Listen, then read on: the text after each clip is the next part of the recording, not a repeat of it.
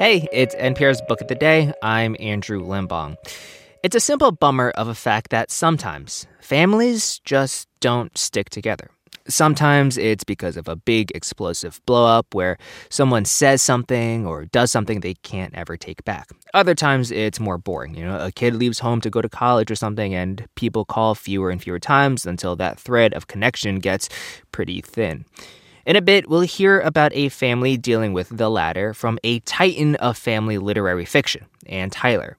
But first, Pung Shepherd's new thriller, The Cartographers, focuses on Nell, who's been estranged from her father for 7 years. The only remaining connection between them is that they're both cartographers. And when he turns up dead, sure, the thrust of any thriller is the whodunits and the whys of the matter. But as Shepherd tells NPR's Alyssa Nadworny, the book is also about their shared obsessions and really finding out what they're a stand-in for. A cartographer at the New York Public Library is found dead in his office. No one suspects murder, but then his daughter, Nell, finds something hidden in a secret compartment of his desk. Why would one of the world's most respected cartographers save a cheap, mass-produced gas station highway map? The Cartographers is the latest thriller from Pung Shepherd, who also wrote The Book of M. She joins me now. Hello. Hi, thank you so much for having me. Okay, so first, will you just tell me a little bit about Dr. Nell? She is this young woman at the center of the story, and like her dad, she's a map scholar, but she's also had a professional setback. She has, yes. So she is a young woman whose whole life and just her greatest passion has been cartography. She's lived and breathed it ever since she was a kid. Both her mother and father were giants in the field, but her mother passed away when she was very young. Nell has basically spent her whole life trying to live up to her mother's memory in order to impress her father, and she thinks also as a way to get closer to him. But 7 years before the start of the novel, they end up getting in a really big argument over this map that you talk about that she finds in his desk after his death.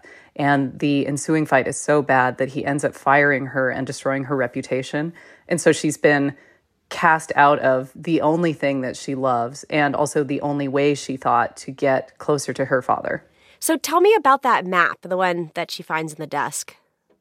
It is a foldable gas station highway driving map. I don't know if you remember those. They're a little bit less common now that we all have Google Maps. Many are stuffed in like the side of my driver's side door. Right? Yeah. Bulging out. Yeah, and they used to, give them away at gas stations, I think practically for free. You would just walk up to the counter with your candy bar and your soda, and then you'd grab a map to the next place you were going and continue on. But that's the kind of map that she finds. And so, really a seemingly worthless thing.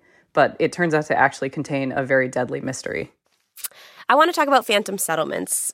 Sometimes they're called paper towns. What are they, and why do cartographers use them? A phantom settlement is a somewhat obscure cartography term that basically means an error on a map, but it's an intentional one. A little dead-end road that isn't really there, or a small mountain where the land is actually flat. But the upshot is that phantom settlements work like copyright traps. So there's a phantom settlement in the book. It's based on a real story, right?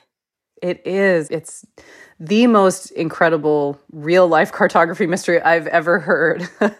In the early 1900s, there were these two small-time map makers who decided to make one of these intentional errors on their maps. So they made up a tiny town in rural upstate New York, and they named it using a combination of their initials, sort of like a secret signature. And then about a year later, their competitor Rand McNally released a map of the same geographical area, and to these two map makers' surprise, they spotted their tiny town on Rand McNally's map. And so they sued, claiming copyright infringement, because they argued that the only way that their town could have appeared on Rand McNally's map is if Rand McNally had stolen their data instead of doing their own land survey. Because if they had done their own land survey, they would have seen that there was nothing there because the town wasn't real. And Rand McNally said, "But the town is real." And so these two map makers, they had no idea what to make of that. So they got in their car with their lawyer and they drove out to the middle of nowhere in rural upstate New York to take pictures of the empty land and claim their victory in court.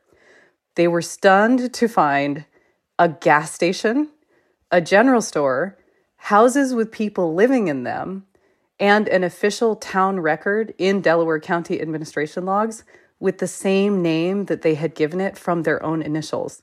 And so what actually happened? What most people think is that Rand McNally rushed to build a fake town there after they were sued because they were trying to cover their butts.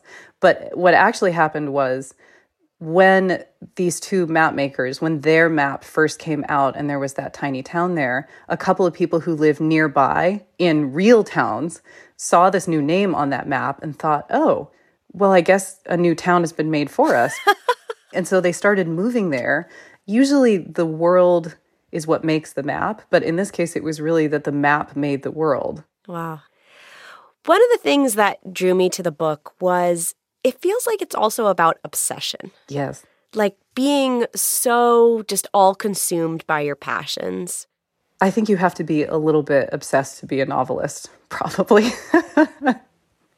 But I also think it's something a little bit more universal than that, because in the book, without spoiling too much, the map that everyone is obsessed with, for some characters, it's about the map, but for other characters, it's really about that the map is standing in for something else that they can't have. It's the next best thing. And I think we have all maybe felt this to some kind of degree, where if there is perhaps someone that you care about so much, but you can't have them for some reason, sometimes something else that reminds you of them or represents them to you, it can be almost as powerful as having the person themselves. And so you become sort of obsessed with obtaining that thing. Yeah. Your reaction at the top of you have to have obsession to be a novelist, I kind of relate to that too as a journalist of like, I'm totally obsessed with a subject and I research it and I call everyone I can and then I write a story and then I'm on to the next thing. What was it about maps that drew you in? You know, I don't know who doesn't love maps, right? They're so beautiful and they're so fascinating. And I don't really know anyone who can resist looking at one that they pass by, whether it's, you know, a place they've never been or a very familiar place. And I think part of that is that we're all hoping, even if it's a map of a familiar place, that if we just look long enough and look close enough, there will be some kind of a secret there that we haven't noticed before, you know, kind of like an invitation to go somewhere new. Oh, I love that. I've started to see maps everywhere after reading your book. Like so many things can be a map. Like even this script, you know, as I'm kind of taking notes and following this conversation, there's a map in front of me to do that. Yeah. I love it. Wait, we did just talk about obsession. Shoot, we did. Everything is all just connected into one ball. Yep. Punk Shepherd's new book is The Cartographers. Thanks so much. Thank you so much. Jay-Z, Tom Brady, and Tyler. All greats in their field, and all people you cannot trust when they say they're going to retire. Though I haven't overheard as many heated arguments at the bar over Tyler, she's out now with her 24th book, even though she once said she'd never hit 20. It's titled French Braid, and it follows a family in Baltimore through generations. Yeah, this is Tyler's specialty, but what makes this interview with NPR's Mary Louise Kelly so special is that you get a sense of how intimately and deeply she cares about her characters, and how she feels it when they either disappoint her or pleasantly surprise her. The majority of Ann Tyler's 24 books are about family. And the majority of Ann Tyler's 24 books are set in Baltimore. Now, if we were talking about any other writer, you would be excused for wondering if they might be stuck in a rut. But Tyler's gift is that each story, each character is distinct, even as she builds on themes from one book to the next. Tyler's new novel, French Braid, is set, you guessed it, in Baltimore, and it tracks one family, the Garretts, across decades and across generations. And Tyler, welcome to All Things Considered. Well, thank you. I got to start by asking, are you stuck in a rut? Or what is it about writing about families and Baltimore families that keeps bringing you back there over and over in your work? Well, I am stuck in a rut. I mean, actually, I say every time I start a new book, I say, well, this is going to be different. And it generally is not. I think that what I love when I'm writing about families is that you get to see these people grating along together that can't very easily leave each other. And they have to show their true colors, like, as I always say, like people on the desert island or in a burning building where their real selves come out. Sometimes people do split up, families do split up, but generally it's a matter of endurance, which is, I think, the quality in human beings that interests me the most. Yeah. Describe this family. The Garretts of Baltimore. The dad is Robin. The mom is Mercy. They've got 3 kids, 2 daughters and a son. What do we need to know about this family? Well, at the beginning, all we know about them is that although they have no great cataclysmic disruptions in their relationships with each other, they just aren't connected anymore. Oh. So much so that at the beginning, somebody who sees her cousin in the train station is not exactly sure that he is her cousin. She just thinks he looks sort of familiar. And the question is, how did that happen? What leads families to get to this stage? Yeah. Well, speaking of not being connected, I don't think I'm giving too much away if I share that the mom, Mercy, moves out of the family house when the last kid goes to college, but she never divorces her husband, Robin. The 2 sisters, Alice and Lily, they call each other, they talk to each other, but they don't actually seem to like each other that much. Right. I wondered, in a way, you're showing us how they are not connected, but you're also, maybe, am I right in thinking you're showing us that love can be expressed through the things we choose not to say, through the places we choose not to be? I think you're putting it very well. That's exactly the case, I think. For instance, the mother who basically is separated from the father as time goes on and leads more and more her own life.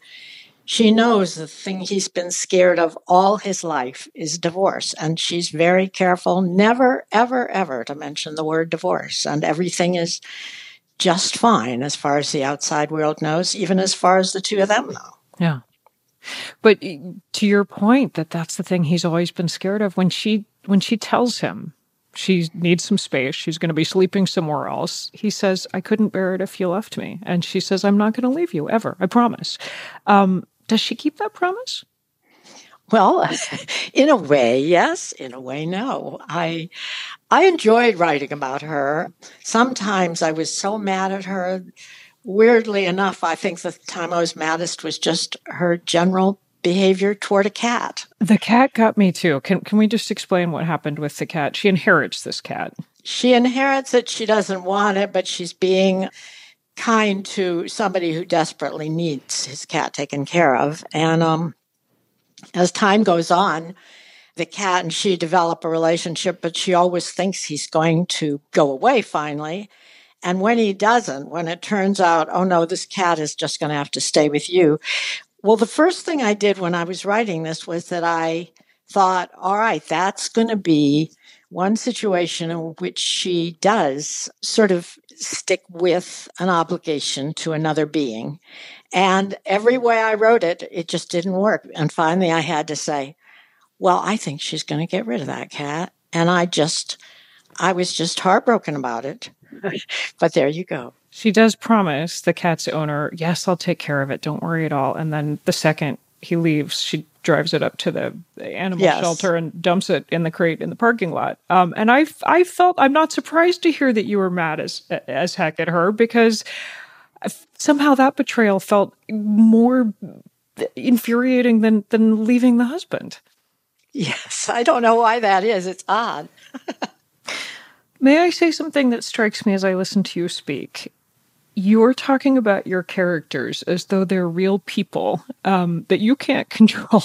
I can't. You could make Mercy the mom nicer. You invented her. I know. I'm just trying to make you not blame me for what she did with the cat. But no, I've always felt when I begin a book, it's so artificial and I am so clumsy and it's a manufactured lie I'm telling. And usually about a chapter and a half into it, I'm sort of pushing these people around on the page. And it's a matter of dialogue sometimes, but I'll think of a sentence one says, and then it just seems very natural that the other one would say such and such. Although, in fact, I didn't invent that. It's just that the characters suddenly just take on their lives. And then I do feel as if, oh, I'm getting to know so-and-so. I had no idea that she had such and such in her life. Yeah. You said that A Spool of Blue Thread was going to be your last novel. And that, if I'm not mistaken, came out 7 years ago. And this is your fourth that you've written since then. What changed? Oh, yes. Well, I always feel I have to explain that I didn't mean that I was never going to write again. What I was thinking is I am going to just write this same novel forever because I'm happiest when I'm in the middle of a book. So at the time that I was saying this, I was writing A Spool of Blue Thread, and I thought, there's really no need for any more books from me, but I'm so happy writing this one that I will just endlessly revise it. I'll keep on going. I'll add generations, which is why, by the way, that book basically runs backwards.